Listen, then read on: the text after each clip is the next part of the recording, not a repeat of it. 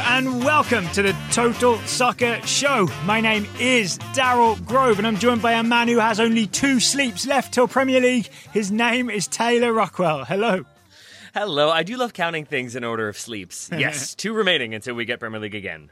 We sure do. And only one show remaining before we've previewed all the teams. Today we've got our final 6 Premier League previews. And if we've done it correctly and we know our alphabet, and AFC Bournemouth aren't here to throw us off, today we have Sheffield United, Southampton, Tottenham. Help me out, Taylor. West Brom, West Ham, and Wolves. West Brom, West Ham, and Wolves. All the W's. Yeah, a lot of W's this year in the Premier League. I think we've had one more in years past. I'm not sure. Oh, Watford would be the other usual contender for the W's. Not so much this year. Before we get started with Sheffield United, maybe let's catch up on any news that has happened since we did our previous 7 teams. I personally have been looking for Pierre-Emerick Aubameyang to sign his new contract so that I won't have a massive error in the first episode when people listen. The rumours are he's about to sign, but it's still not official at time of recording. I like that you've sort of become sympathetic to Arsenal fans who have been having this exact same Google search and like Google Alerts probably set up for the last month or 2. Yep. And now you're part of that as well. Yep, I'm doing it more than them. I think that's a credit to you, but it does seem like he will sign. It seems as though Michy Batshuayi has signed with Chelsea, but will immediately go on loan to Crystal Palace for this season at least. He returns to Crystal Palace, and I think that will probably end up being a good move for everybody except people specifically named Christian Benteke. Yes, agreed, 100%. Although I'm kind of surprised Batshuayi signed a new contract with Chelsea. You would think he'd be looking for permanent exits, right?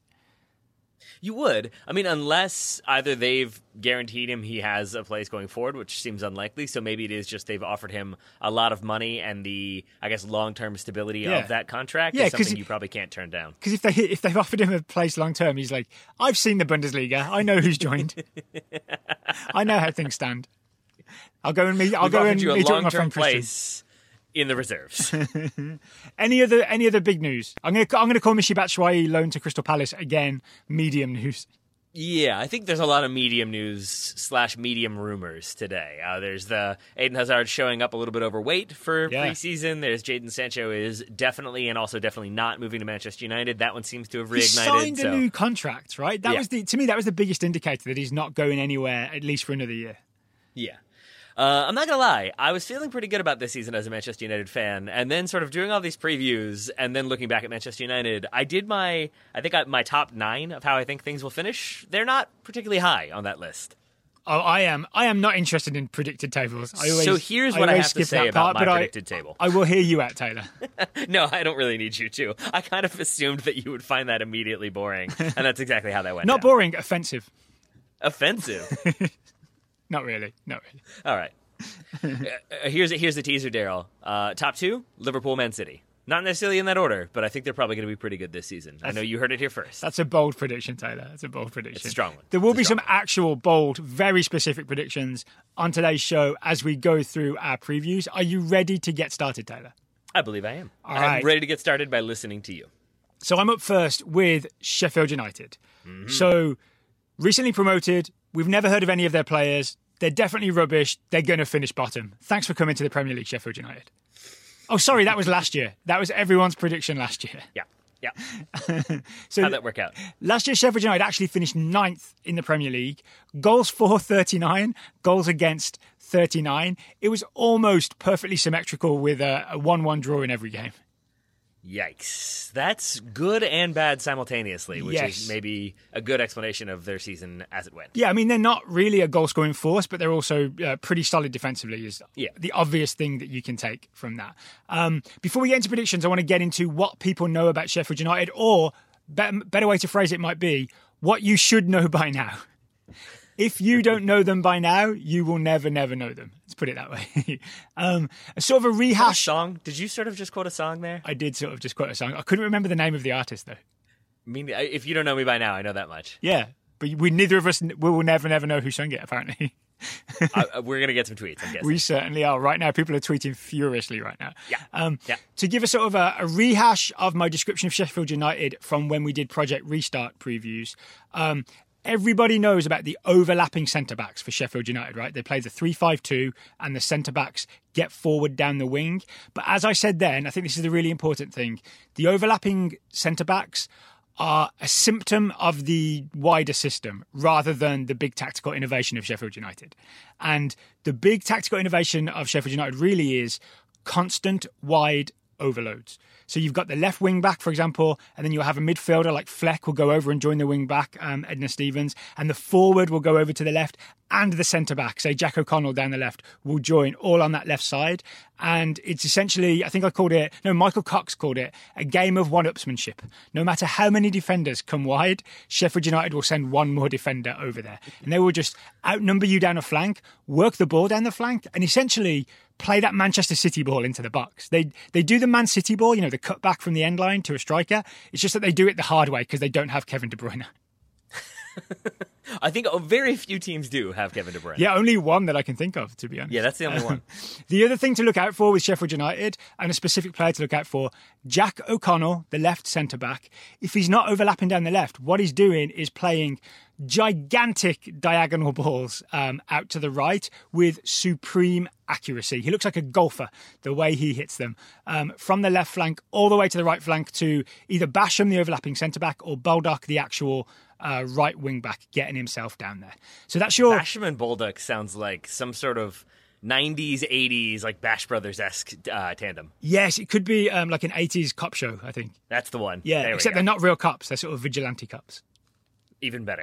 I think that just went from possibly greenlit to greenlit. Well done, Dale. Here's what I like about what Sheffield United have done in the transfer window.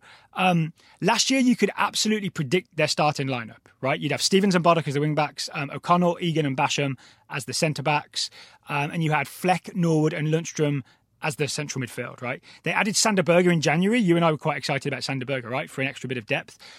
This off-season, they've added 2 new wing-backs. Their names are Max Lowe and Jayden Bogle. Not anyone you might have heard of. They both signed from the Championship. Just young guys who are up-and-coming wing-backs. Perfect backups, right, to Stevenson and to Stevens and to Baldock. I really like that. It's not really competition for places, but it means that if anyone's injured, they've at least got someone, because they kind of didn't last year. They were not particularly deep. And then the other signing on loan, Ethan Ampadu. Do you remember Ethan Ampadu? Yeah, of course. Chelsea youngster was on loan at RB Leipzig for a little while. Dreads, but no longer. Dreads, but no longer. Yeah, his dreads are not long at all because they've gone. Ethan Ampadu is on loan at Sheffield United from Chelsea. I wouldn't expect him to start, but at some point, a centre-back will be injured, suspended, tired, something like that, and we'll get to see Ethan Ampadu maybe making some of those overlapping runs down the left or the right, depending on which spot he takes, or maybe he takes like the central defender role. I don't know. We shall see.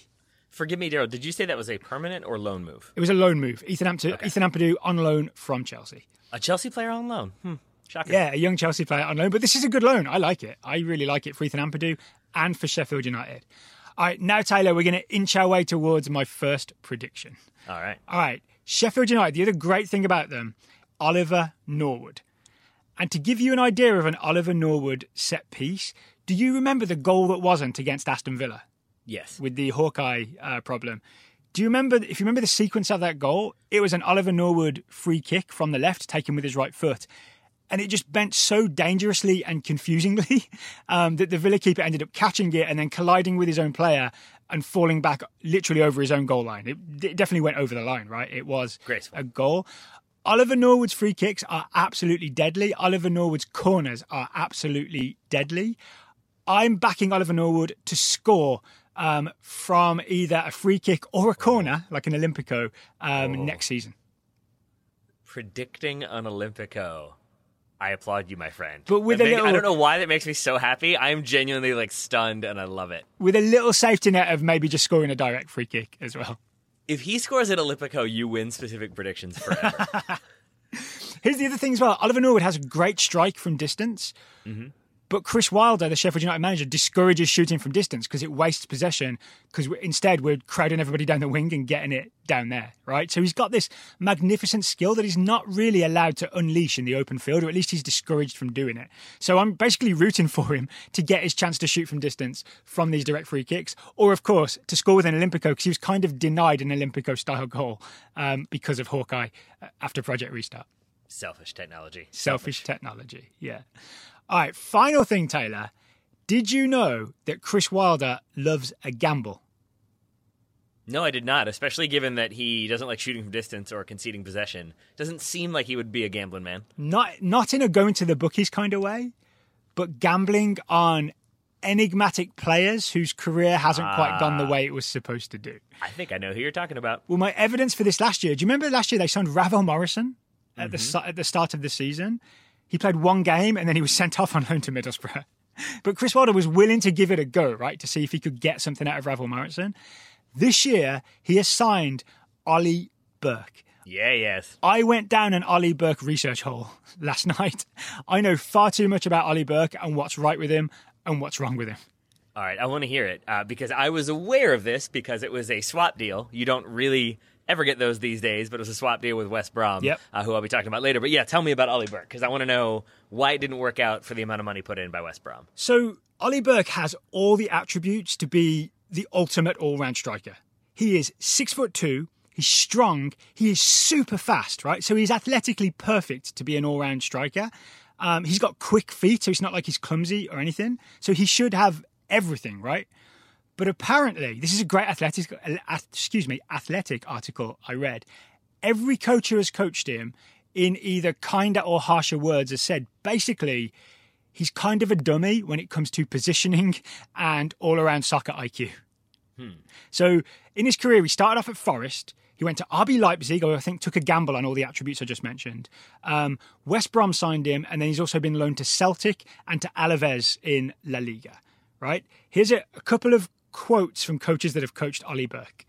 Brendan Rodgers, when he got him at Celtic, said, "When I first saw him and I played him up front as a striker, some of his positions weren't natural. You observe that and ask, why is he there?"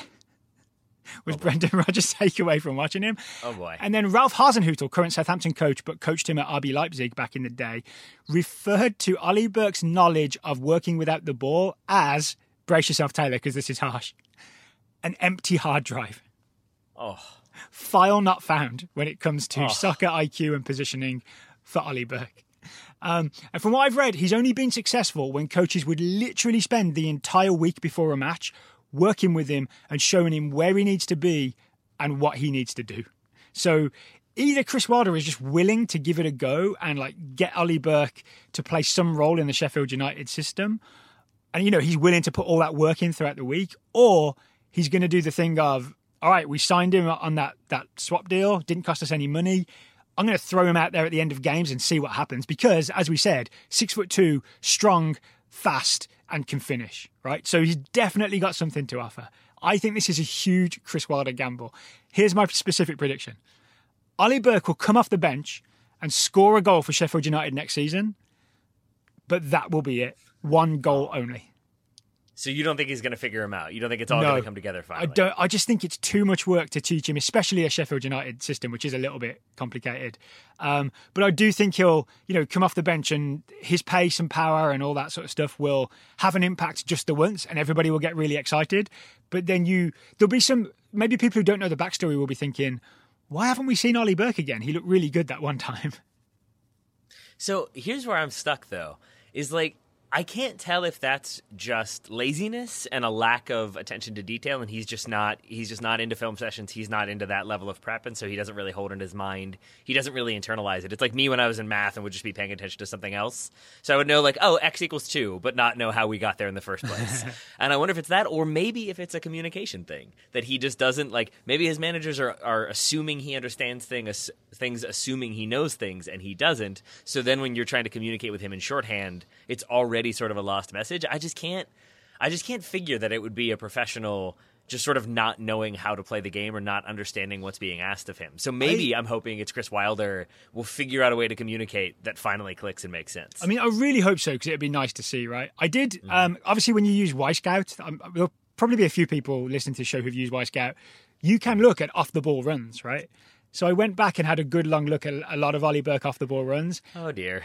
Yeah, and I could really see what they were talking about. There are a lot of things where he would make runs that would block up channels and like bring other defenders closer to the striker that has the ball. You know what I'm saying? Or he would make runs where he would run away from the play and make it harder to get the ball to him. So I think it's just some people just have that natural soccer IQ where they know the correct run to make, and some people don't. But Ollie Burke is a professional footballer because he has everything else, right? He has all the other tools, but he doesn't have that one key tool. He's not Xavi, let's put it that way. I mean, that one key tool is sort of an important tool. It is, right? Right. But you and I could have all the soccer IQ, but if we don't have like the pace or technique or the strength, then we're useless as well, right? Are you saying I'm not going to get to 6'2" in my life? Because I'm still holding on hope. Yeah, keep stretching. Keep stretching. Reach for the stars. Reach for the stars, Taylor. I bought those horses specifically to pull me apart. If that doesn't happen, if I don't get taller from that, I'm really out of luck here. So I sense I've gone a little long on Sheffield United, but I had to take you down the Ollie Burke hole with me because I think it's absolutely fascinating. I have a feeling that we will have talked about Oliver Burke more than any other podcast during Premier League previews, so I'm good with it. The only other thing I want to mention is obviously, I'm blanking on his name, Dean Henderson was the standout keeper for Sheffield United on loan from Manchester United last season. Obviously, United were so impressed they called him back. That's the danger of having a keeper on loan, right? But the replacement that they've signed is Aaron Ramsdale, who I can't say I paid a lot of attention to, but a lot of people were very impressed with his performances for Bournemouth last season as they got relegated. They spent 18.5 million on Aaron Ramsdale to replace Dean Henderson. So I'm going to say good transfer business for Sheffield United in terms of adding strength in depth, and then a massive gamble on Ollie Burke that at the very least will be fun to watch what happens. So we're not doing predicted place in the table or anything like that, but generally speaking, is it safe to assume then that you're saying you would expect more of the same from them and a comfortably mid-table finish? Yes, let's say that. I have no idea, honestly. I have no idea. Fine. Because honestly, it could be that teams figure out the wide overload thing and teams have an answer for it this year. It could be that Chris Wilder did really well with a consistent starting 11, and now he starts to add some depth and maybe it doesn't quite work as well. You just never know, do you? And honestly, every Premier League preview that isn't very specific predictions should just say, you just never know. Yeah, I really, I found that when I made that list of the top 10, that I ended up putting it into 3 categories of first and second, and then third, fourth, fifth, and maybe sixth, and then the rest after that. It's tough to know because you could make compelling arguments for or against pretty much anybody in the top 10 to 12 places. Yep.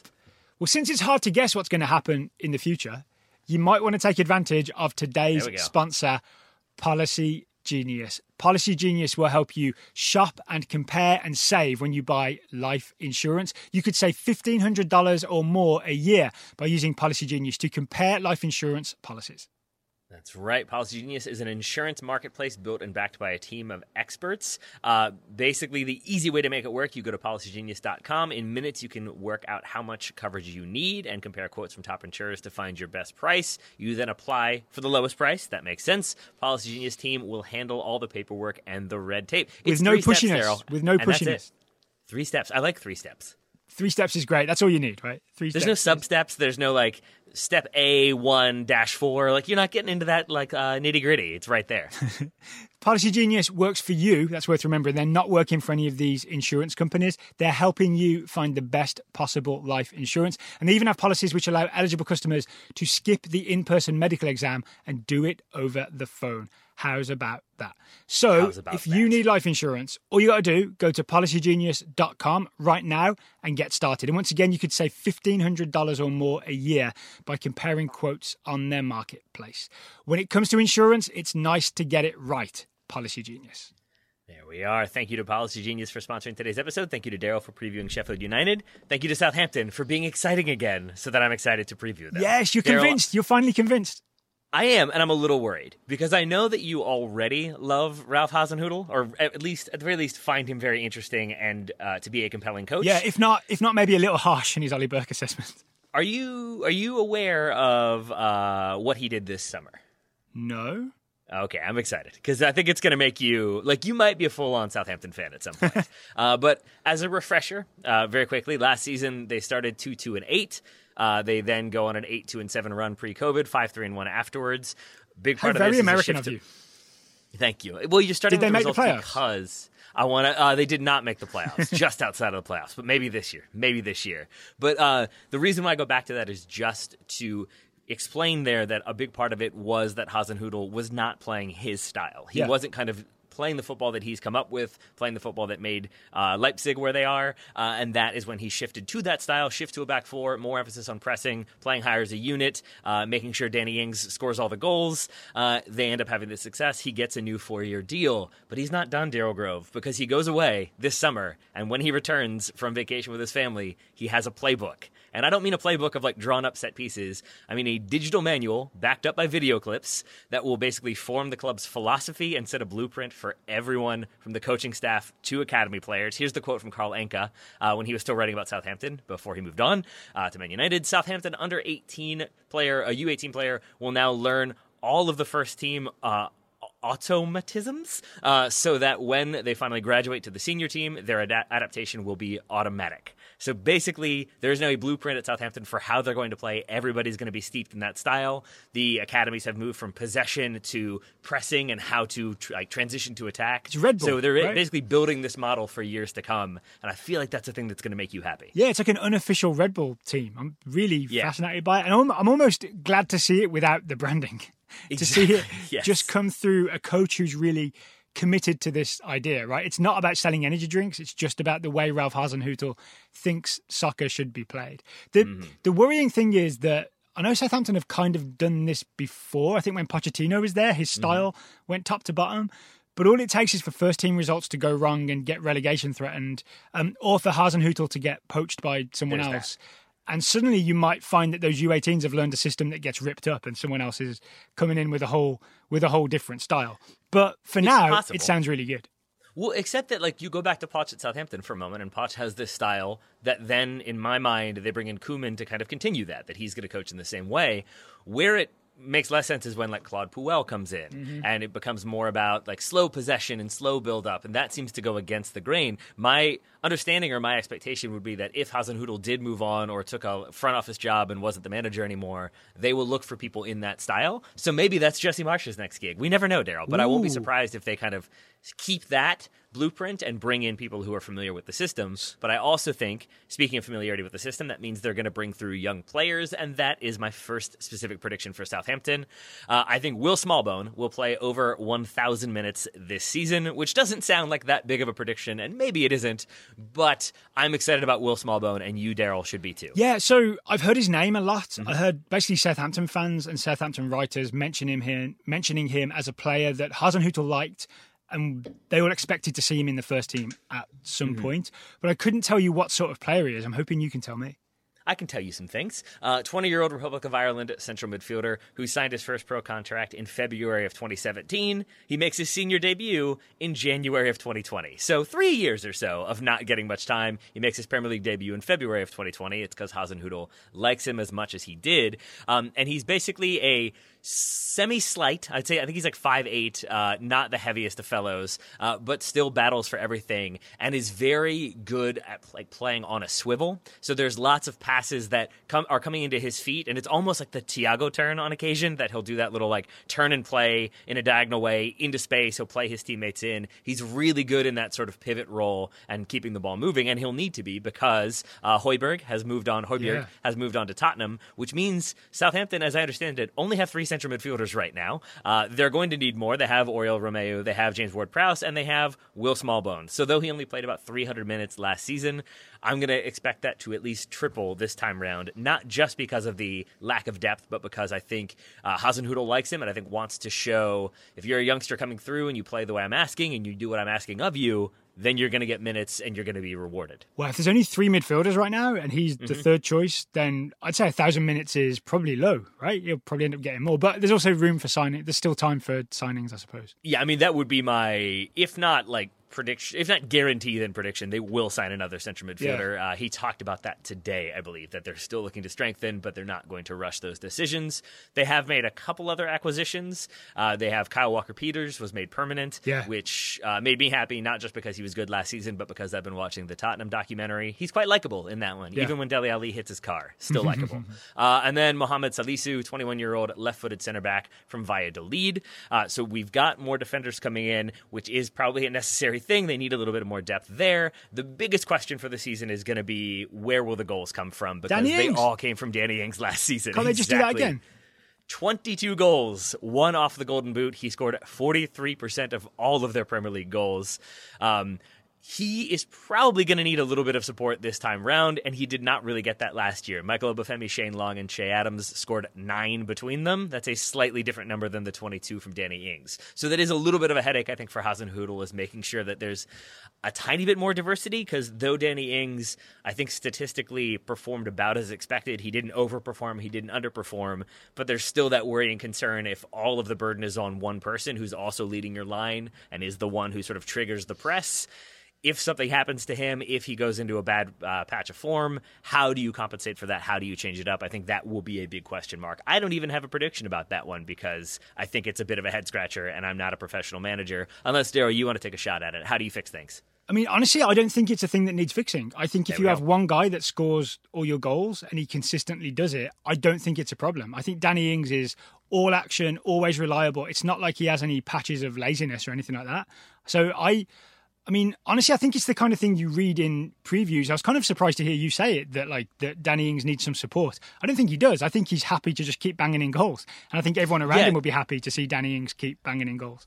That's not my concern. My concern is what happens if. What happens to Tottenham without Harry Kane is they stop scoring goals. What happens to Danny Ings, or what happens to Southampton if Danny Ings gets an injury and you don't have reliable backups, you don't have reliable deputies, and you don't have plan B?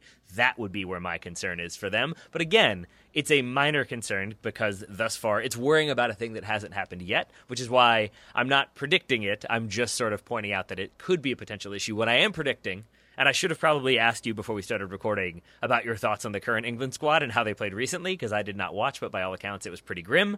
But my bonus prediction is that James Ward-Prowse will make Gareth Southgate's England squad, or at the very least be very, very close to it. Did you see what James Ward-Prowse did? No. So England beat Iceland away 1-0, right? England scored a penalty either in the late 80s or 90-something minute. England go 1-0 ahead. A minute later, Joe Gomez drags someone down in the box and Iceland have a penalty and a chance to equalise.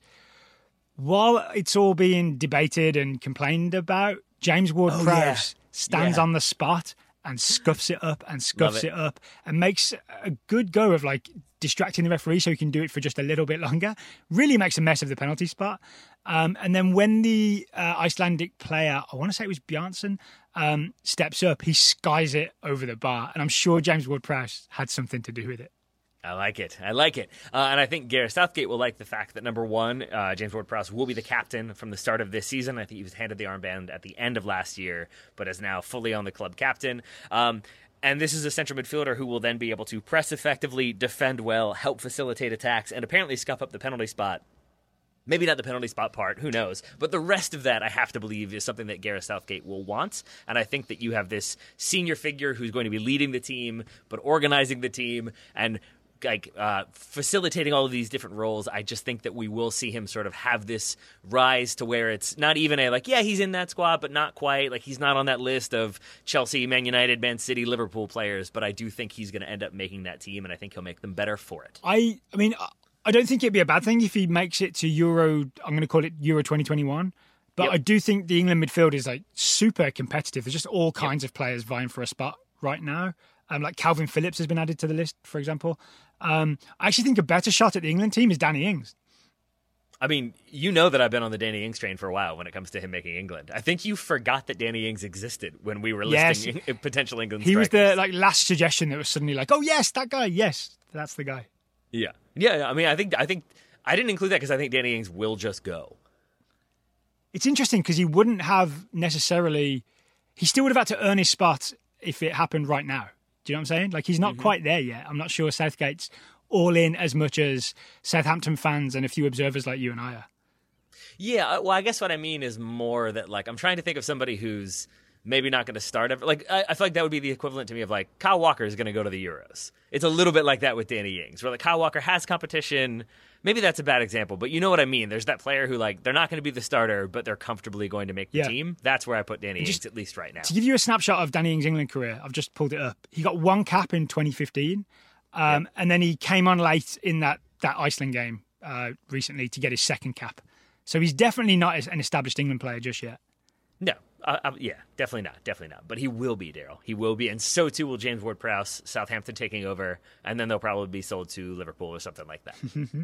Any other predictions for me? Nope, just the two.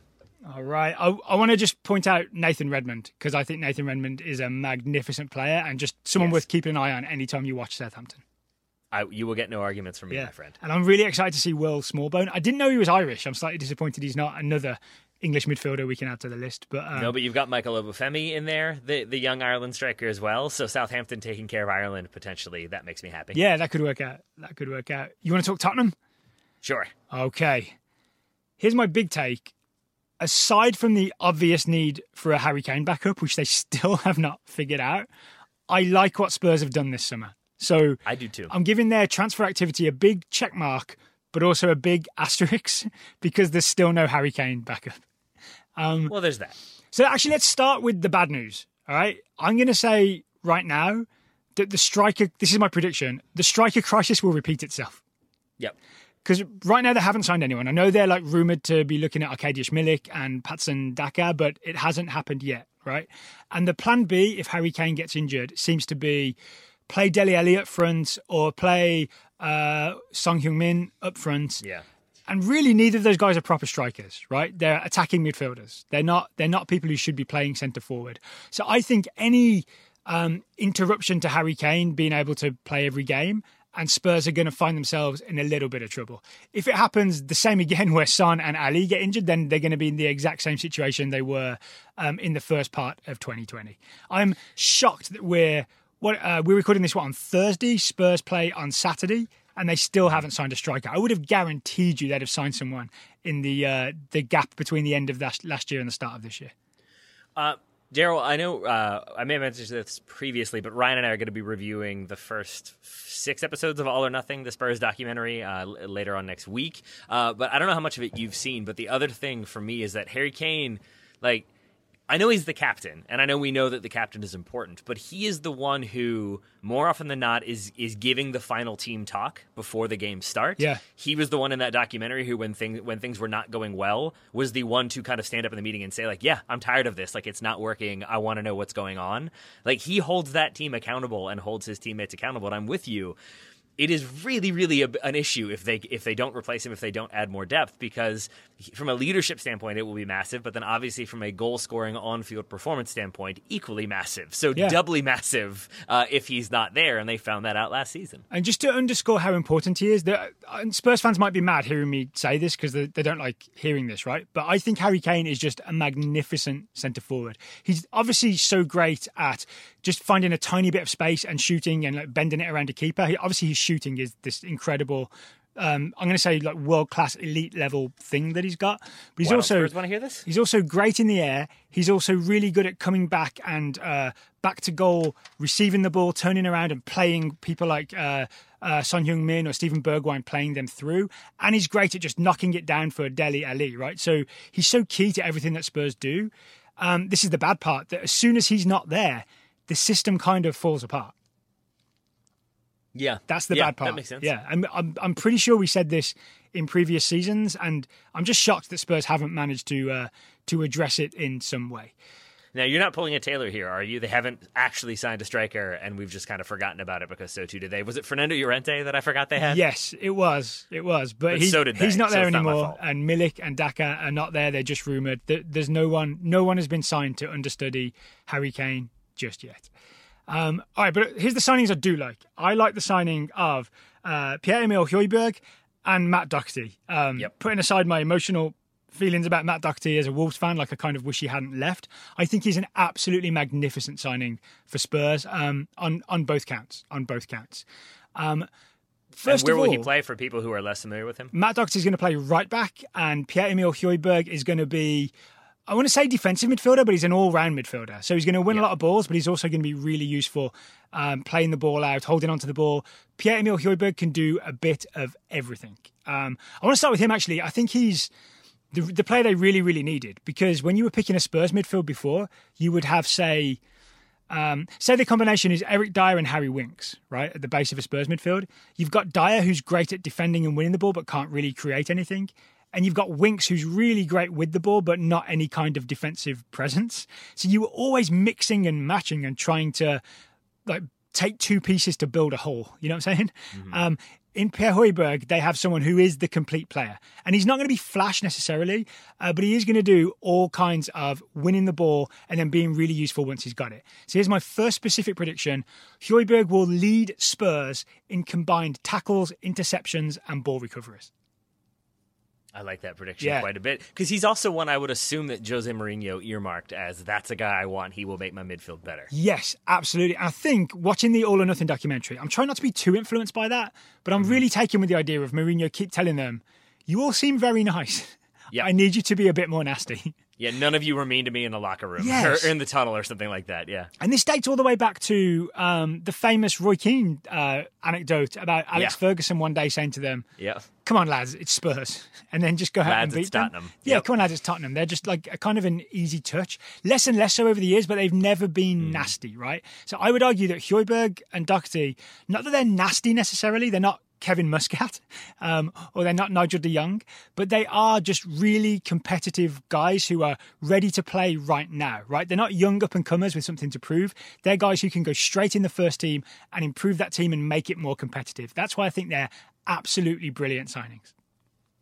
It also, I want to stick with that for a moment about them not being nasty enough, because I just want to say, it also explains the Son red card a little bit more, because that always seemed so strange to me. But it feels like he just internalized what Jose Mourinho was saying. If you've got to fight more, you got to be a little bit nasty. So he does just that, but then he gets a red card for it. So it seems like he also has embraced Mourinho as a manager. It seems like most of that team has. So I think if they're bringing in players who will do the same, and it sounds like Højbjerg will, I think it's going to work out pretty well. Yeah, I think Højbjerg's going to be absolutely, absolutely brilliant. Then Matt Doherty, I think the big thing he's going to bring for Spurs on that right flank is winning balls in the air, weirdly. He offers more than that, but one thing he's really good at is if you play a big diagonal out to the right flank and Matt Doherty's there, he's quite often going to win it. So Spurs do this a lot under Jose Mourinho. They'll go long to Kane and he'll knock it down for Dele Alli, or they'll go long and like look to get Son in behind on a flick on or something like that. I think if you can't do that with Serge Aurier, right? You can't send Serge Aurier forward and ask him to win a header on the right flank. Suddenly, Spurs can hit a big diagonal to the right, and it can be Matt Doherty heading it down for Steven Bergwijn to run onto, or for Harry Kane to receive. Like, it's not all on Harry Kane to win the aerial balls. You'll have Matt Doherty winning wide aerial balls as well. I think that's going to be part of the plan. We'll talk about it a little bit more when we get to Wolves, but I'm also surprised that Jose Mourinho doesn't just sort of pilfer Nuno squads. Because if you're looking at a team that is defensive but hits on the break really effectively, plays a very specific style of football, that is Wolves and that is Jose Mourinho. So I think it also makes a lot of sense from that perspective, that he's a right back who can do the defensive job, be very disciplined, listen to tactical instruction and specifically adjust to tactical instruction, but then also still get involved in the attack. It ticks a lot of boxes. Absolutely, yeah. And I can't quantify it, so I can't really make it a specific prediction, but I think there'll be a marked increase in big direct balls to the right flank aimed at Matt Doherty to knock down for people to run onto.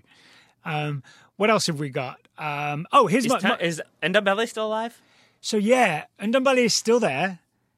He is not apparently up for sale or anything like that. Like, no one's negotiating to sign him. But I don't see him breaking that first team this year, right? I feel like wherever Mourinho goes, he's really friendly with a lot of people, but he always has one. He's Michael Scott, and there's a player who's Toby from HR. Do you know what I mean? Yep. It just takes a dislike to him for whatever reason. So I guess I think we won't see much of Ndombele for much of the season. Another player I think you won't see as much of as we might like to is Ryan Sessegnon. Oh, yeah. So my prediction is that Ryan Sessegnon will play less than 1,000 minutes this season. How many did he play last year, do you know? He only played 6 games. So that can't be more than 1,000 minutes. So yeah, probably the same again for Ryan Sessegnon. I think there was a bit of an injury in the middle of that season, but from what I've seen from Jose Mourinho's Spurs, he really likes Ben Davies at left back, right? He likes, and Ben Davies is kind of a stay-at-home left back. He can kind of play centre back as well. So I think it'll be Doherty getting forward down the right and Davies staying home on the left. And when Ryan Sessegnon plays left back, it's a very different proposition, right? It's an attacking left back player. And also, much as he would like to be thought of differently, Jose Mourinho is not good at bringing young players through and nurturing them and giving them chances unless they're like a Joseph Tanganga defensive type player that he can rely on, essentially. Right. Yeah. Yeah. I think to the extent that Sessegnon ends up sort of deputizing for Son a lot of the time. I don't think he was even necessarily like a go-to left back option. I think that ended up being Danny Rose until he was sent out on loan. Yeah. So who knows if maybe he gets some minutes there. But yeah, I'm with you that I think Ben Davies is number one. I've just realized I've called him Joseph Tanganga again. It's Japhet Tanganga. Japhet It is. Tanganga. I apologize, Mr. Tanganga. So yeah, I don't think we'll see as much of Ryan Sessegnon as we would like to see because we're all excited about him, right? Here's my overall big prediction, though. It's not a Premier League prediction, to give you a clue. Mm-hmm. Spurs and Mourinho will win a trophy this season. It's going to be the EFL Cup, the FA Cup, or maybe the Europa League. But I think the squad he's put together is absolutely capable of winning a trophy. It's not capable of winning the Premier League. It is capable of winning a trophy. So I think Spurs will lift some silverware and the Jose Mourinho prophecy will be fulfilled. I think that's a really smart prediction because I think like you can see moments where I think he sort of knows this is his last chance. That if this doesn't go well, if he flames out again, or if his style of play, if his tactics are called into question again, he's not going to be looked at for those big time jobs. And I think he knows that pressure is there, and I think you alleviate that to some extent by winning at least some silverware, so you can point to that as progress in the right direction. So yeah, to that level, I won't be surprised if he prioritizes a full strength team in the FA Cup over a Premier League game, or really going for that Europa League. That won't surprise me either. I think that's a pretty good shout, Mr. Grove. And one final note before we move on, I think I really like that Mourinho did last year. That I'm pretty sure he'll continue with this year is moving Eric Dyer to a permanent centre back position. I think it suits him. I think he's been a great performer there. I think it essentially fills the hole left by Jan Vertonghen. So now you've got an Alderweireld who signed a new contract, right? Because I saw it in All or Nothing. I didn't imagine that. Alderweireld and Eric Dyer centre-back partnership. You've got Davinson Sanchez to come in, and you've got Japhet Tanganga as the fourth centre-back if needed. So I kind of think Spurs are sorted at centre-back, and they've got nothing to worry about in terms of contracts for the first time in a while. There's one more centre-back name, Mr. Grove. Cameron Carter-Vickers has not been sent out on loan again, has he? Not yet. Not yet. That's worth thinking about, isn't it? That maybe Cameron Carter-Vickers might be the type of player that Jose Mourinho likes, and so might get to be part of the Spurs first-team squad.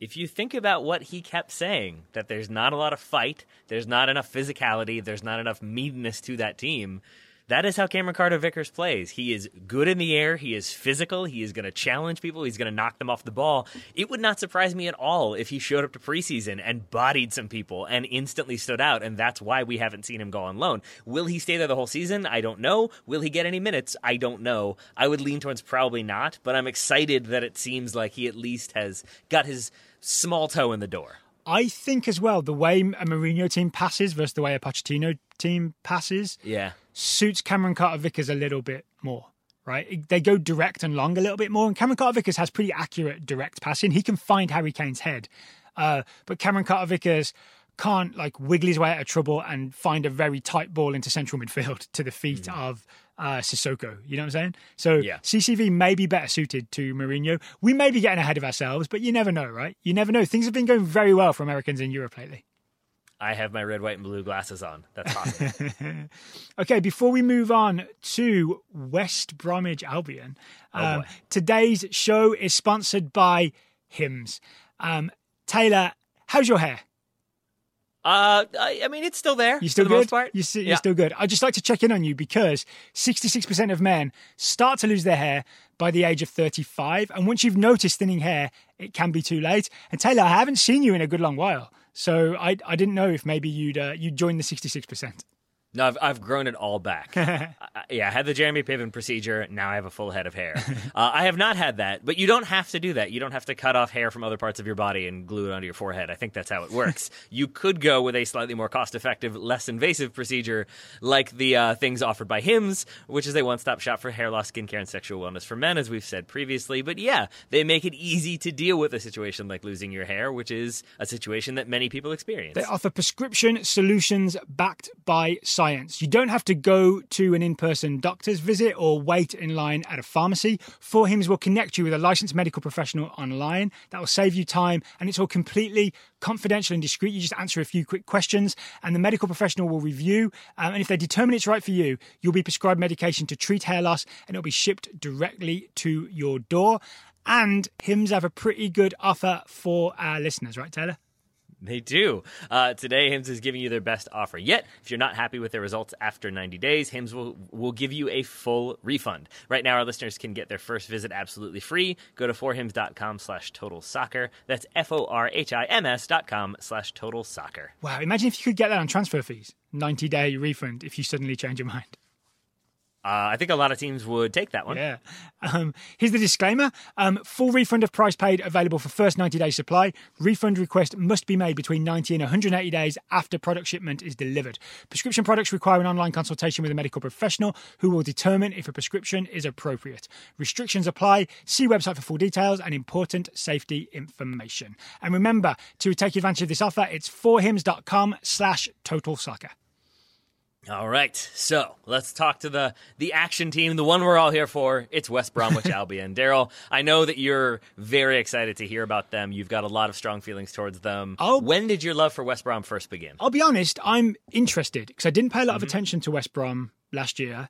As a Wolves fan, I'm meant to have this like hatred for West Brom. I kind of just don't have it. I've been to a load of West Brom games just because they're a Midlands team and I've got friends who are West Brom fans. So I have no antipathy towards West Bromwich Albion. I also don't have a lot of knowledge about them. So I'm just interested to hear about them. Yeah. There's no hate in my heart, Taylor. No hate in my heart. I have some knowledge about them from researching them for this preview. I have some knowledge about Wolves from researching them for this preview. I will say that, Daryl, if you have friends who are Wolves fans who hate West Brom, they're going to have a good season. West Brom, I think, are going to be in a little bit of trouble this time round. They got here by finishing second in the championship. They were never outside of the top two in the championship since September, which makes it seem like they were like an elite performer that were always going to be here. In reality, they sort of limp across the finish line. They're winless in their final 4 games. It takes, I believe, a draw on the final day. They draw 2-2, which is the only reason they avoided the playoffs. If they had lost that game, then Brentford go up automatically, and into the playoffs go West Brom. And that promotion was not necessarily expected or planned for, which is sort of an issue, according to The Guardian. It's basically cost them £40 million because of bonuses, transfer fees, the absence of match day revenue due to coronavirus. All of that combined puts them in sort of a hole, which means they can't really invest that much. They're only looking to spend about £28 million this window, and they've pretty much already spent that.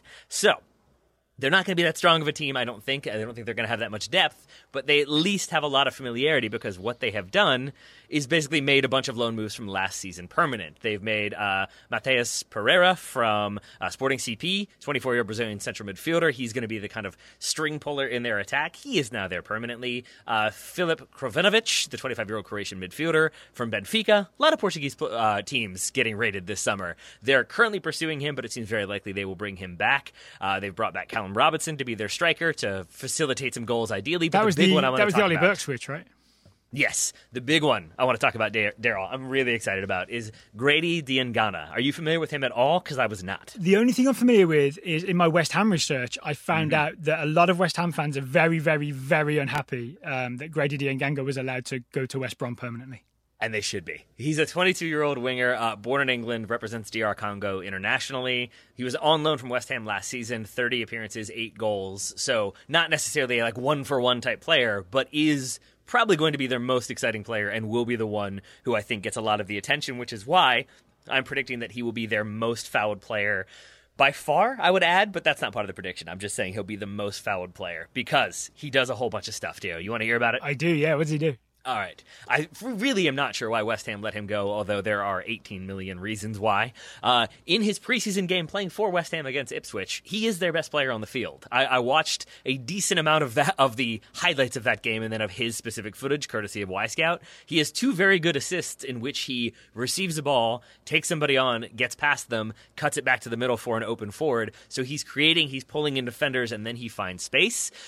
He is happy to take people on. He's happy to do some step overs. He's He's happy to play simple. He's happy to dribble down that sideline. But I think all of that means he is, in my mind, going to be sort of a Wilfred Zaha figure for West Brom. That he will be the one who I think they sort of lump the ball to and hope he can find a way to facilitate an attack or make something happen. And I think he will try to do that a lot. I did see that as well, him trying to do a little bit too much on occasion. It also does lead to injuries. He only played 1,800 minutes last season, so that could be a factor too. But I think he is going to be the one that is trying stuff, taking people on, trying to get those goals in the final moments, and probably drawing some fouls as a result. So I would say keep an eye on Grady Diangana, because I think he will have a very strong season this year for West Brom. And which wing does he play on? Either one. It seems like he switches from one to the other. He is left-footed, so he seems most comfortable on the left side as a left-footed, like getting to the end line and cutting it back sort of player. Like not cutting it back with the ball, but like literally getting to the end line and then doing that in-step pass across the top of the box. You know what I mean? Yeah. Yeah, so I think he could play there, or I think that's where he'll end up. He can play on the right side. Kamil Grzycki can play on the left side as well, so they've got a little bit of variety there, but again, they don't have a whole bunch of depth, West Brom, so I think they're going to be limited in what they're able to do. This is also that same West Brom team who lost Nathan Ferguson. We mentioned him previously. Yeah, right. He left on a free, and they stopped playing him basically in the restart because they knew he was leaving. So right now, they have Ahmed Hagazi. He's still there, Daryl. I know you have sympathy towards him, or sympathetic feelings. Is he the gigantic Egyptian? That's the one. Yeah. I forget something of... He has a clever nickname, but I forget what it is. And so that would be their other signing that was not with the team last year. Cedric Kipri, 23-year-old center back from Wigan.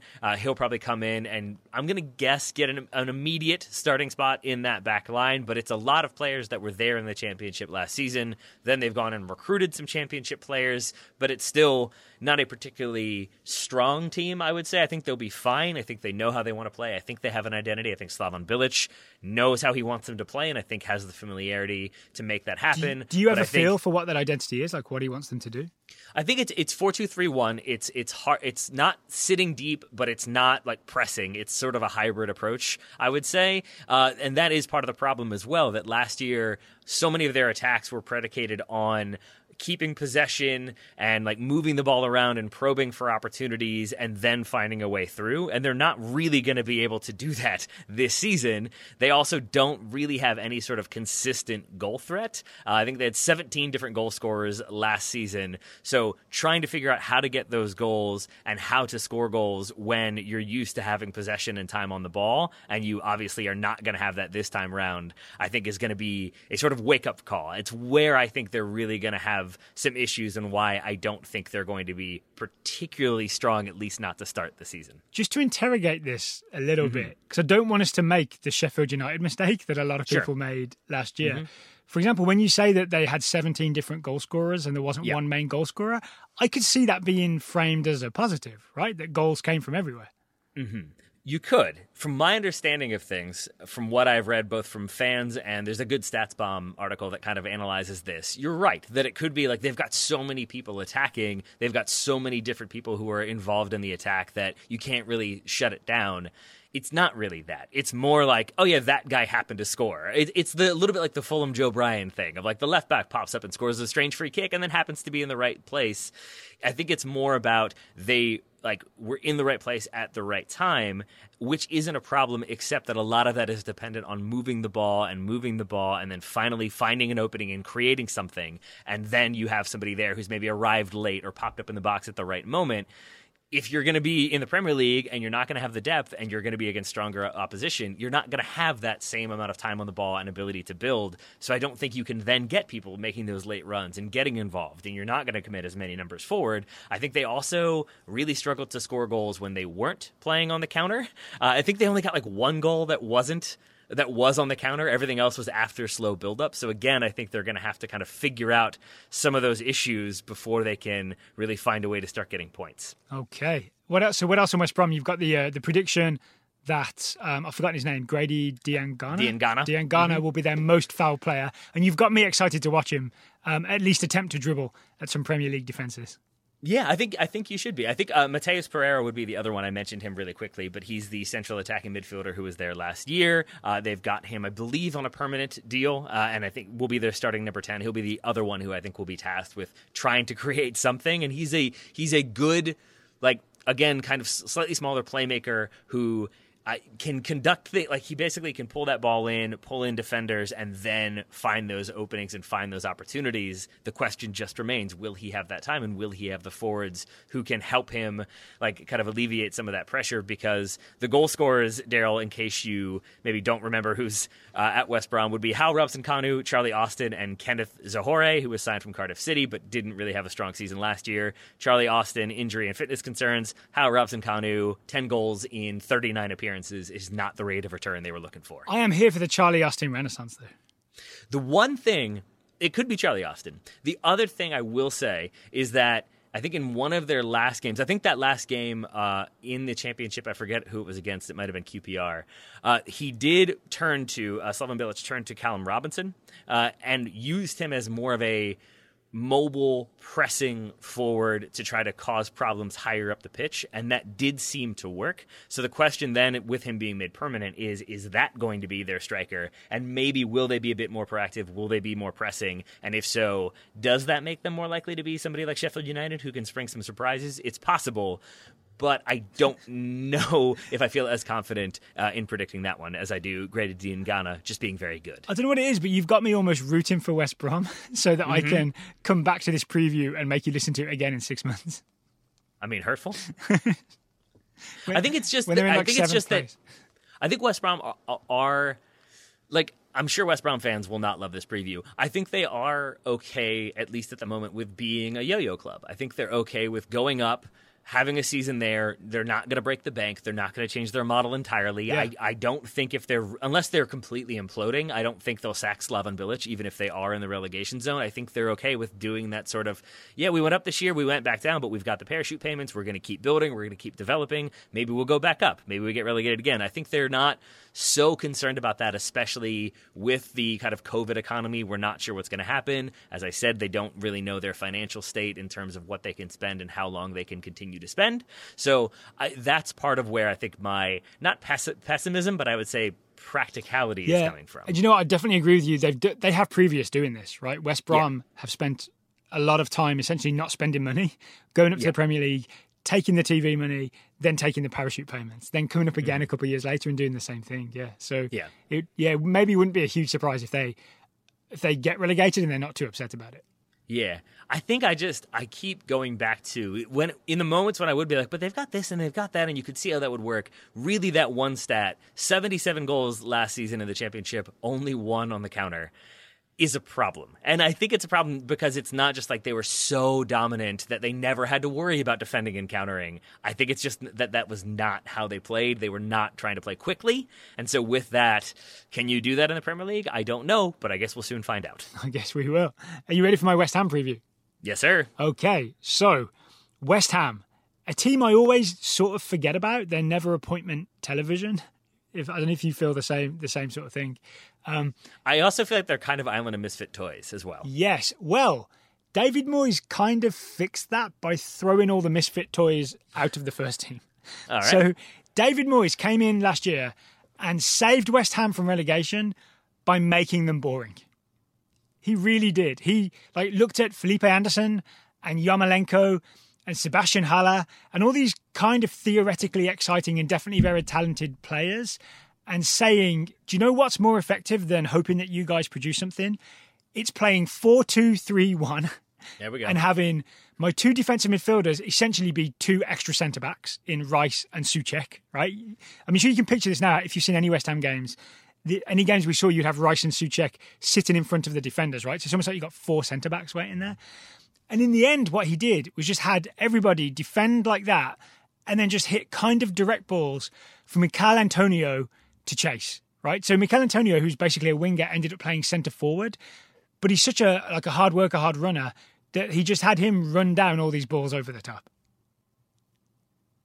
And you end up with £45 million striker Sebastian Haller sitting on the bench. That is that's all right. I guess that's a way to deal with it. But you know what? West Ham didn't get relegated, and they looked like they were about to. Yeah, so there was no more hoping Felipe Anderson could dribble past everybody. No more hoping that Sebastian Haller could pull out some magic, because he's a very talented player. I've watched a lot of him, and I've got a lot more to say about him. David Moyes just decided this is the safest route. It's to go this way. Does that make you? Can I interject? Yeah. Really quickly. Does that make you?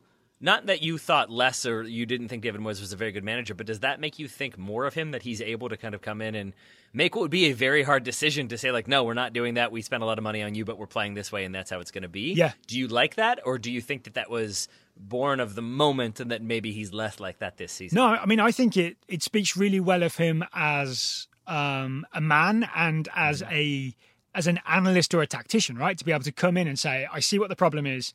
Here's how I'm going to fix it. And then it gets fixed. I mean, I think that speaks really well of him. I think it's more evidence that maybe he's always been better at managing at this sort of mid to lower level than at a Manchester United.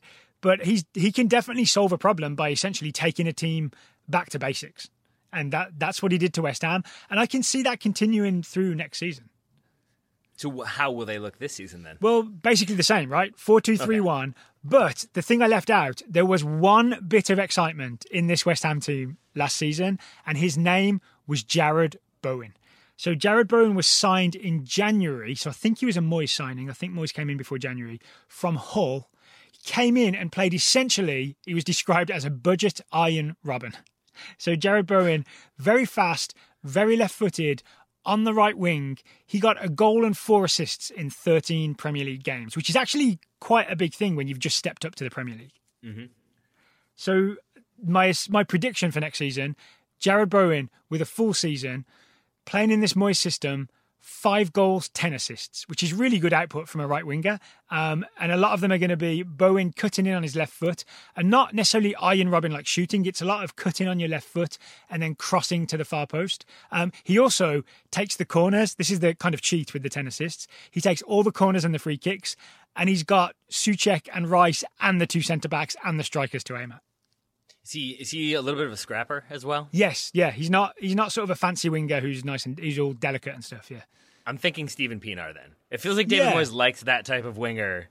Like, had Steven Pienaar for a long time, and it feels like maybe a similar model. Yes, and then he likes a tall midfielder, right? Like Marouane Fellaini. Yes, he does. Tim Cahill, not tall, but like might as well be tall given how many balls he won in the air. Yeah, so he jump 12 feet in the air. The Souček and Rice combo makes the most sense. Tim Cahill, half kangaroo. Not a lot of people know that. It was a genetic experiment gone right. So Jarrod Bowen on the right wing with his left foot is definitely one to keep an eye on. I also think, having essentially saved them last year with this Mikel Antonio up front situation, I think Sebastian Haller might get another chance, and I think he might succeed. I think Felipe Anderson, there are apparently strong rumours that they're looking to sell him because he's just not a David Moyes player, right? He's mercurial. He'll go off on a dribble sometimes, but sometimes won't contribute at all. So Felipe Anderson, I think, is on the outs. Sebastian Haller, if you're not familiar with him, they paid £45 million for him last year. He's 6'3". He is basically the French Ivorian Zlatan. If you watch his highlight reel, he looks like an absolutely magnificent player. He is all Rabonas and back heels and acrobatic volleys. And he did score 7 goals in 32 games last year. So not good, but not awful, right? So here's my prediction. He'll get more games this year. No, he won't get more games. He'll get back in the starting 11 because he'd fallen out just at the end of the year. He will score the goal of the season. Wow. Sebastian Haller will score the goal of the season. For West Ham or in the Premier League? For West Ham. See, I feel like I always have to drill down on this a little bit more because I feel like when he doesn't win the Premier League goal of the season, that's when you'll pivot to. Oh no, I meant team goal for sure. He'll score the best goal of anyone named Sebastian Haller. Sebastian Haller will score some outrageous, Zlatan-like volley or a Zlatan-like flying back heel or something that just absolutely blows your mind. Sebastian Haller will do it next year.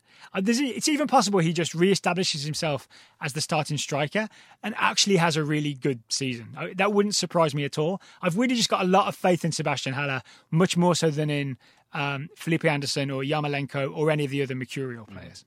Here's where I get confused by West Ham though. Is like you described him as sort of like Zlatan Ibrahimovic-esque, correct? Yeah. Like isn't that Marko Arnautovic who they had and sold? Like, I never understand those types of moments where it's like, you have that guy and you got rid of him and now you brought in the other Zlatan? For like, a lot more money, where right? it's where I get confused. Yeah, I think secretly West Ham just wanted Zlatan, right? That must be what it is. I mean, then go get him. Although I guess Milan have made that difficult. Yes, they have. They've made it very, very difficult. So that's really all I have to say about West Ham. But I think keep an eye on Jared Bowen, right wing, left foot. Keep an eye on Sebastian Haller because when he's on, he's really, really on, and I think he's going to win goal of the season. So is it fair to say that like West Ham will be less entertaining in both a good and bad way, but for fans that is probably only a good thing because it means they're going to be a little bit more stable consistently as opposed to like, oh, they beat this team 4-0 and played electrifying football and then the next week lost 3-0 and don't look like the same team at all. Yeah, I mean, that was the pattern under David Moyes after Project Restart, essentially. Right. He got it figured out with a back to basics, 4-2-3-1, all kinds of centre-backs at defensive midfield, and just go in for Mikel Antonio rather than Sebastian Haller. I think he'll loosen up a little bit over the course of the season. Well, I appreciate, Dale, that you are not loosening up at all. And I'm assuming you set a timer to remind you of when you needed to be done talking about West Ham. Is that what happened? That's exactly what happened, yeah. I ran over by 5 seconds. It's fine. Well, we still have to talk about Wolves, but first, should we talk about Artifact? Yes, today's show is sponsored by Artifact. Artifact will help you make a personal podcast. I'm going to call them Wartifact so that they fit in with the W theme at this point. But yes, you should not look for that. You should instead go to heyartifact.com to find out more about them. But as Daryl said, they're going to help you create some personalized podcasts. And I think now would be an interesting time to do that because, as we've been referencing several times, and people are probably aware, we still remain in the midst of the coronavirus pandemic. And I think that's going to be something that will be hard to explain to people in the future who didn't live through it, just how strange it was to go from like, yeah, I hug everybody to like, I'm not sure I'll ever hug anybody again. We are living through history, right? No matter how this ends, hopefully it ends with a vaccine and we can all go back to normal. This is a period of time that will be talked about for decades and decades and decades. It would be great for children and grandchildren to be able to have your first-hand memories of what it was like living through this time. I think so, because, like, not to be very serious and slightly morbid for a moment, but it's true that, like we both grew up, like, lived through 9/11, and you weren't in the country then for that, right? No. Right. But, like I forget that there are people who have, you know, born after 9/11 who have only existed in that post 9/11 world of, you know, consistent war and heightened awareness and everything like that. And they probably don't understand what life was like before. And I think we are going to have the ramifications of coronavirus for a long time. And I think, like, I'm not joking, even if it's kind of a bummer, that, like, there's going to be that hesitation to shake hands and high five. And I imagine that will extend to, like, your kids being like, wait, people used to hug and now we don't? Like, what's happening? And I think it will be an interesting time to preserve and have people talk about it. And I think, again, that's a thing that Artifact could do. If people wanted to make an artifact that was maybe a little more celebratory, what else? That'd be fun. What else could you employ Artifact to create for you? I mean, you could swing it around and talk about, like, find those happy moments in the pandemic and talk about how people have adjusted, and then it becomes a source of inspiration and a reminder that people endure and overcome. You could take it that route, but obviously you could also use it for other things. Like, we had people starting school again. A lot of people in my Instagram feed, their children were going back or going back to their desks in the living room. But either way, like, commemorating those kind of milestone moments and what it was like, because I don't remember stuff from when I was in elementary school. I remember, like, bits and pieces here and there, but to have a recorded memory of the parent talking about what it was like and the kid talking about what that first day was like, that would be pretty interesting, I think. Absolutely. You know, people take those photos of, like, first day of school for each grade. You could do an artifact just once a year, maybe in the middle of the school year, just getting your kids memories of what happened in that school year. And imagine your kid then listening back 10 years later. I would love to hear like 11, 12, 13, 14, 15, 16-year-old Daryl talking about what happened in high school that year. I wouldn't mind that, and I wouldn't mind hearing 11, 12, 13, 14-year-old Taylor be like, but this year I'm going to get my homework done on time. I'm going to get it all. And then that way I would be like, okay, I really do say that every year. I really actually have to do it at some point. Well, you got all your research done for today's Total Soccer Show. You think I do. Yeah, We'll see what happens with the Wolves Wolves. preview's like. My entire Wolves preview was just Daryl, Wolves. If people would like to commission Artifacts to help them make a personal podcast, the way it works is you commission Artifact, and then they will set a time with you or with the people you want to interview. They will record all the audio, then they will edit it for you, and they will make it all nice and fancy. They'll add all kinds of finishing touches that you didn't even know were possible. You can also get $40 off. You go to heyartifact.com, use the code TSS for $40 off your first Artifact. There we are, heyartifact.com, TSS for $40 off. Thank you very much to Artifact for sponsoring today's episode, and apologies to people if I bummed you out. I'm going to make you happy by talking about Wolves. All right. Shall we, Daryl? Let's do it. To give them their proper title, I believe from my research, it's the Wolverhampton Wandering Wolves of Wolverhampton FC. How dare you? You're off to a bad start. If people are new to Wolves, first of all, that's not their name. Second of all, another great summary courtesy of StatsBomb's James York. I apologize. I just inadvertently zoomed in on my notes, and I'm going to talk for a moment while I go back to actual size. There we are. The quote about Wolves, that Nuno Espirito Santo is both Portuguese and a former goalkeeper for Jose Mourinho, is highly indicative of Wolves' style of play. One of only 2 teams to set up with 3 center backs in 38 of 38 games last season. So I think basically the gist here is that they know how they're going to play, and the way they're going to play is 3 at the back, sometimes 5 at the back, defensive, counterattacking, and yet consistently cause problems because people can't seem to figure out a way to deal with that. Is that a fair summary of Wolves so far? Yeah, absolutely. The 3 centre-backs are always really tightly together, and any time the opposition manages to get in the final third, it does become a back 5 because the wing-backs come in. And then the midfield is really good at sitting in front, and everybody knows exactly what they're supposed to do. It's the reason you very rarely see Wolves concede a goal where it's on the breakaway or someone gets in behind. Yeah, Wolves are almost impossible to break down. That's the key to their success. Yeah. And I think this season is going to be... I think, Daryl, you should be very excited about this season, but not because they're finally... they're going to break the top 4. This is the year that it all comes together. They're going to be the new Leicester. I think it's because my read on Wolves is essentially that there is zero pressure on Nuno and this team. And I don't mean that in a negative way. I mean it in a... I kind of approached it as they're this team that are consistently in that, top 6, top 7, top 8, top 9 area. But at a certain point, teams get tired of that and they want to push on. And I was wondering, is this going to be that Wolves? Is it going to be this is the year, and if they don't do it, then things are going to change? And I think my takeaway is no. I think that they're very content to stay in that spot and continue to build and invest and bring through players that are familiar with the system. And then I think at a certain point, that becomes that launch pad to the next level. So with that in mind, one of my predictions is that because the narrative already sort of seems to be in some of the previews I read, the pressure is on for Nuno to prove that this team can progress and prove that he's the right one to lead them forward. I think that's incorrect. I really think that if you look at the signings, you look at their approach to preseason, the fact that it's going to be abbreviated, the compressed schedule, multiple internationals on the team, the fact that they play a very small squad, he doesn't make a lot of substitutions, I don't think there's going to be a ton of pressure. I think no matter the results, Nuno will not be linked with a move away from the team, and I don't think he'll be close to the sack race at any given point, no matter how things go. Of course not. That's a loose prediction for my first one. Yeah, I mean, that's hard to argue with. All right, there we go. My second one goes to their departures. Helder Costa sold to Leeds. You mentioned that yesterday. Matt Doherty to Tottenham. You mentioned that today. And there's been no replacement there. Daryl, there is a rumor, though, who will be starting at right wing back for Wolves. Do you know who it is? No. Is it Adama Traore? It's Adama Traore. Okay. And I am so very excited about this. I predict, this is my prediction, Adama Traore will have his best attacking season so far, even if he's playing right wing back. In 2019-2020, he had 4 goals, 9 assists. He created 10 big chances, put in a bunch of crosses, had 700 total passes, thereabouts.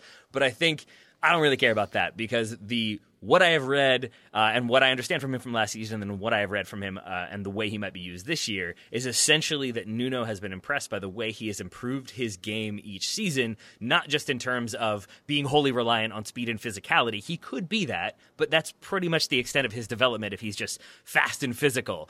And what he does is adds new elements to his game. He improves his passing, he improves his crossing, his decision-making, his tracking, his marking, his timing of his runs. All of that seems to get better with every single season. And I think with those improved passing stats, with his improved chance creation, I think it's going to make him a more effective attacker who can then track back and kind of catch people by surprise. I think the other thing that is very important is that this is a team that seems to rely heavily on individual moments to create those transitions to attack, that they're happy for it to be one player who gets the ball and drives forward 30 yards with it. That seems like Adama Traore to me as well. So I think they're at least going to start with him. It's a chance, at least. They're going to start with him at right wing back and see how it goes, and then if they need to strengthen, they will. But I think it could work really well. With all that said, Daryl, you know him better than I do. You know this team better than I do. I'm wondering what you think about that. Well, they have done it before quite a lot, right? Mm-hmm. Adama Traore either plays as one of the front two in a 5-3-2, right, one of the front three in a 3-4-3, or he has sometimes played as the right wing back. But usually he's played as the right wing back in games where Wolves know that they're going to be the dominant team, right? It's a way of just getting extra attackers on the field. The problem is if Adama Traore is the permanent right wing back, I don't trust him as much as I trust, say, Matt Doherty to be the guy defending at the back post, right? Just because it's not something he's that familiar with doing. And it's a really big part of playing right wing back for Wolves when they're under pressure is making sure that you take care of anything that comes to that back post. So that would be my worry about it. But honestly, I thought they would sign a replacement right wing back at this point. They haven't. So, I mean, Johnny Otto's still injured. Like, there's talk of maybe Ruben Vinagre leaving. So there's going to be some refresh of who Wolves wing backs are. I honestly don't know what it's going to be. So Traore playing there seems as good an answer as any right now. On the right. On the left, it seems like Martial from Lyon has been brought in, 31-year-old Brazilian left back. I think the idea is that he will play there and at least be an intermittent starter until Johnny returns from, was it his ACL that he did? Yeah, I thought of Marcel as a left centre-back, but I guess left wing-back makes sense as well. Is that where he played for Lyon? I think at least in one of the Champions League games he was left back, yeah. Because Dubois also played there, right? Maybe he can just do both. If he can do both, that's great, because I'll be really happy about that. Mm-hmm. I've got another prediction, and then I'm going to talk about some other arrivals. Which would you prefer first? Prediction, please. All right. Raul Jimenez, nice. First off, is that maybe I'll learn how to pronounce his name properly. Raul Jimenez will score more goals than Timo Werner or Kai Havertz. Yeah, that seems fair. And that's one of those like main goal scorer versus shove it around kind of things, right? Sort of. But also it's the fact that I think my feeling about this season overall, having done all these previews, is that the teams, because of the nature of the beast, because of it just sort of ending and then restarting, abbreviated preseasons, I think teams that have a very set approach and everybody's on the same page are going to start much stronger than teams that are still figuring it out and have new faces, and they've got to build that chemistry a little bit. And I think Wolves are about as like identified as you can get in what they're going to do. I think the team is. I think the individual players are, and Raul Jimenez certainly is. The other thing I think that is important is that it's not as though Wolves' approach is a secret. They've been doing this, and teams routinely struggle to deal with it. I think it's partially because they do it really, really well. I think a minor explanation that I buy into, I doubt you will, Daryl, just knowing you, but I feel like there's a chance they get overlooked because all the other teams, like the big teams, quote unquote, are strengthening a little bit. And if you're, say, Manchester United and your next three games are Arsenal, Wolves, and then Everton, I think this season there's a chance that you look at Arsenal and Everton and you're like, oh, they added those attackers. Arsenal have gotten better. Like, we got to worry about that. We got to worry about that. We know what Wolves are going to do. Wolves are going to be defensive. We'll figure that out. And to some extent, I just feel like teams don't game plan properly for Wolves and seem to be consistently befuddled by their approach, Manchester United being a very good example of that. How often was your jersey hanging at the end of those games, Daryl?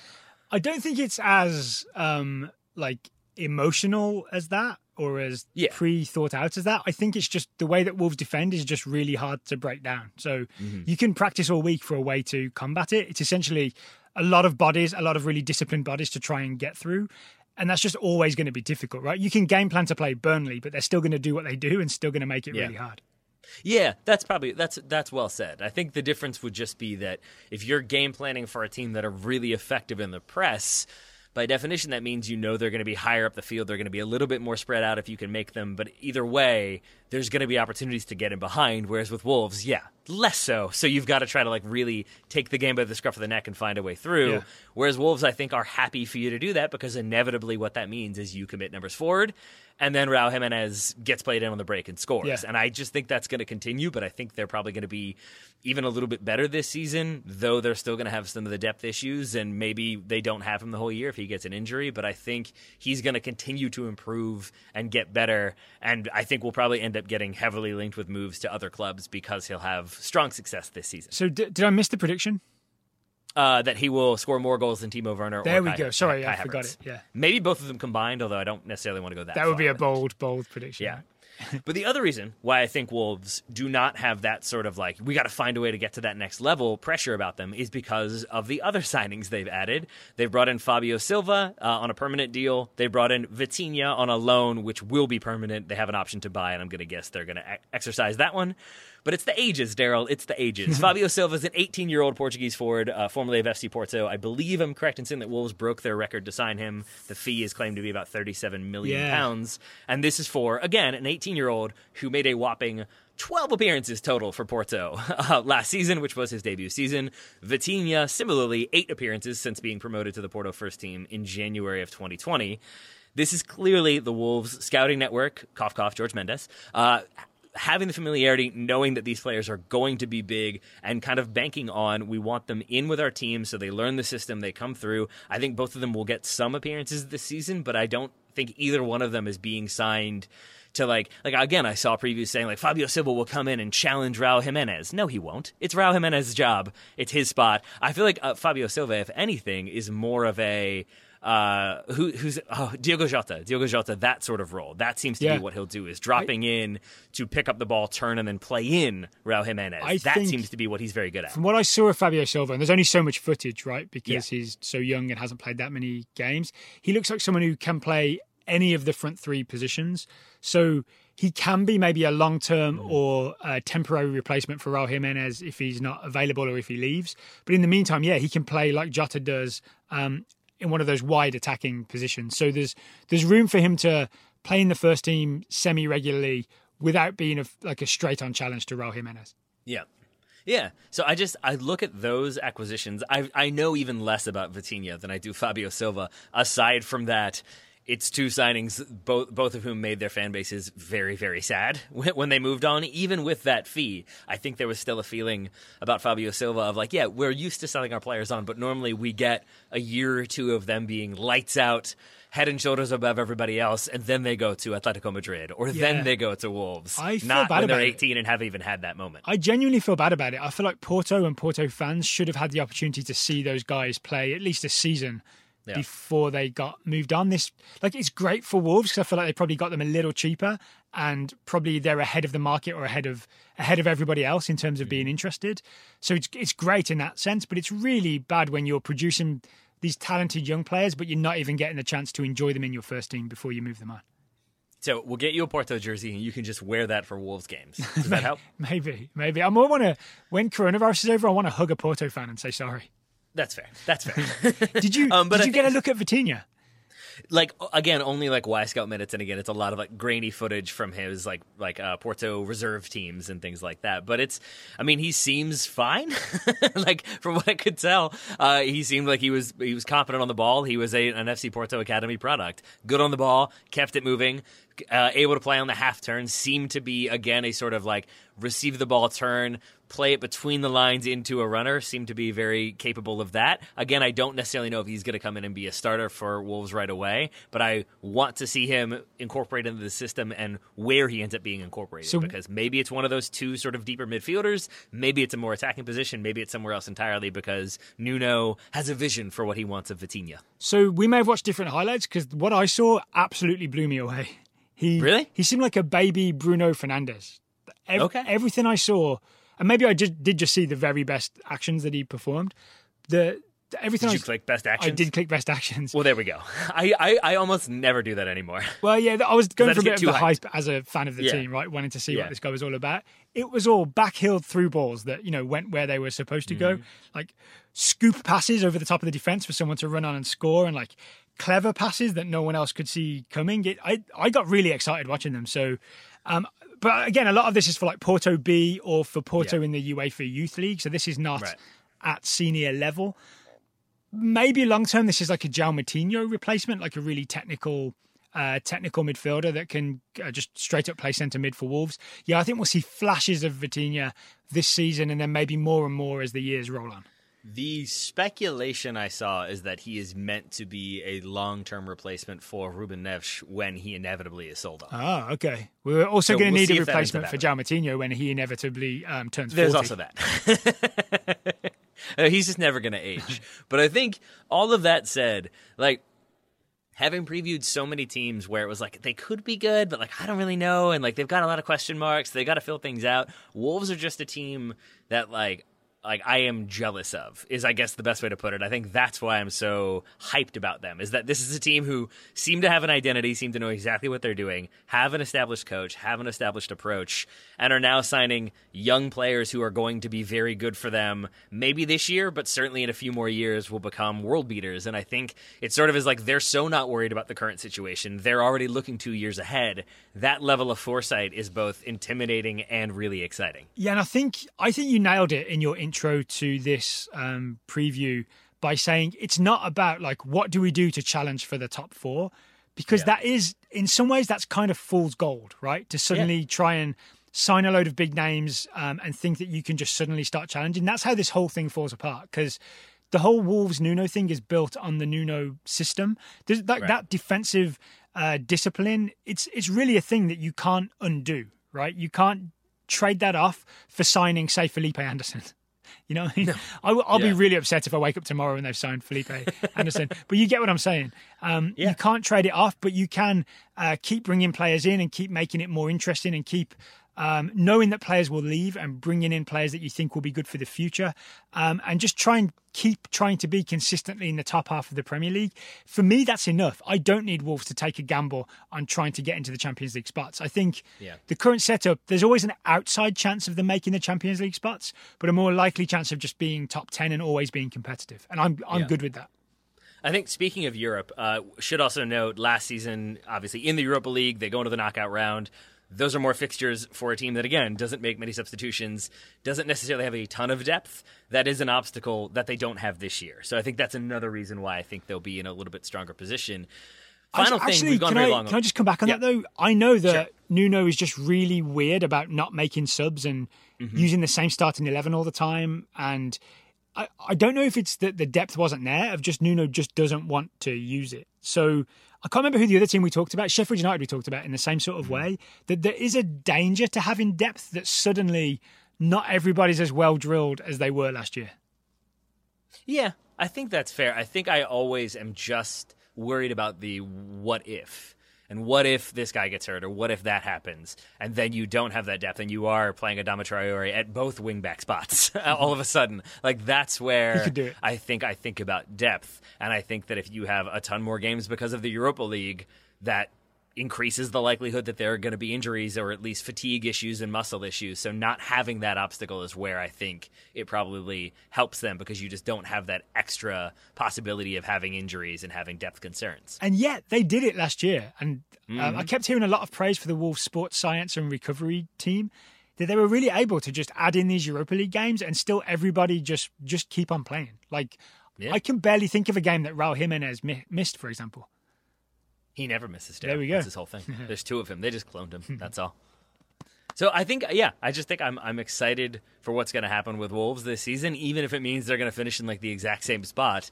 There's something to that. I also think my final thing, like, I'd like to hear your thoughts on this one, but to some extent, I think because Nuno is playing a style of soccer that just it isn't in vogue right now. like he is a disciple of Jose Mourinho to some extent. Jose Mourinho is still playing that style. Sean Dyche is maybe playing that style, and then Nuno is like. I think it also lessens the likelihood that somebody else comes in and you have that problem of the Hasenhüttl. What happens if he goes? I don't know if people are going to be pursuing Nuno the way I think they should be, because I think he's perceived as a more defensive coach at a time when everybody wants like pressing, aggressive, attacking soccer. So I think to some extent that also helps you all not worry about that external pressure, or not have that external pressure of Real Madrid need a new coach. Nuno's been really successful. Maybe he's going to leave. Well, yeah, I mean, it won't be Real Madrid, but I think there'll be someone somewhere who'll probably make an approach at some point. Someone will be impressed with what he's doing and try and get him. So I think there's always a possibility. I think it's more about just Wolves making it more attractive for Nuno to stay at Molineux than to go anywhere else. I'm genuinely not trying to like argue the point. I'm actually asking you this question. Like who could you see that being? Knowing that he's going to go back 3/back 5, defensive, counterattacking. Like which team do you think, like which big team would be okay with that approach? I mean, maybe not in the Premier League, but there was that like Arsenal interest last season, right? So there's always a chance that there's a team like that comes in for him, but I don't know. I think you're making it so that it has to be someone who's already playing that style. But no, I'm not even. But like Barcelona aren't going to want defensive. Yeah, so I'm thinking of a team like Sevilla, maybe. Might be the type of team that think that if Lopetegui moves on or something happens, they might be the type of team that would come in for someone like Nuno. I feel like that's like a backwards move for him to some extent. Maybe. Even though Sevilla have the success and win all the Europa Leagues. Like, I think that's what I mean, is just that, like, maybe they make him a massive offer. But outside of that, like, I don't know if that's, at best to me, that's a lateral move. Again, I'm not trying to dismiss all the success Sevilla have had, but I feel like the only way he gets lured away, unless it's a godfather amount of money, is if it's a much more high-profile team. And that's where I think I just keep going back to, I don't know if that happens. Yeah, but maybe it's unlikely, but it's not impossible. Let's put it that way. You don't want me to jinx this, is what you're saying? I know you believe in jinxes. Exactly. All right, well, that's all I have about Wolves. All right, so that's all we have for the Premier League then. We have previewed all 20 teams. Well done us. I think we should pat each other on the back. We can't because of coronavirus and also distance. We can. It is worth letting people know before they start watching the Premier League that NBC Sports Gold is no longer a thing. So if you had an NBC Sports Gold subscription to watch the stuff that isn't on NBC Sports and NBC, that is now going to be on Peacock Premium. Peacock is the NBC streaming service. You need to pay, I think, either $5 or $10 a month for Peacock Premium, and then you'll have access to the games that are on there as well. I know that, for example, this weekend, Tottenham-Everton is going to be on Peacock Premium. So if you want to watch that game, I'm afraid you're going to have to stump up the little extra cash. I'd say it's probably worth it if you're a big Premier League fan. To get all the games for the entire season. Yeah, I think so. And you can watch 30 Rock without the ads. So there's that. Also that. Well. Always important. All that remains, Taylor, is to say thank you for taking the time to talk to me today. Right back at you, buddy. And listeners, thank you for listening. And we will talk to you again after the weekend.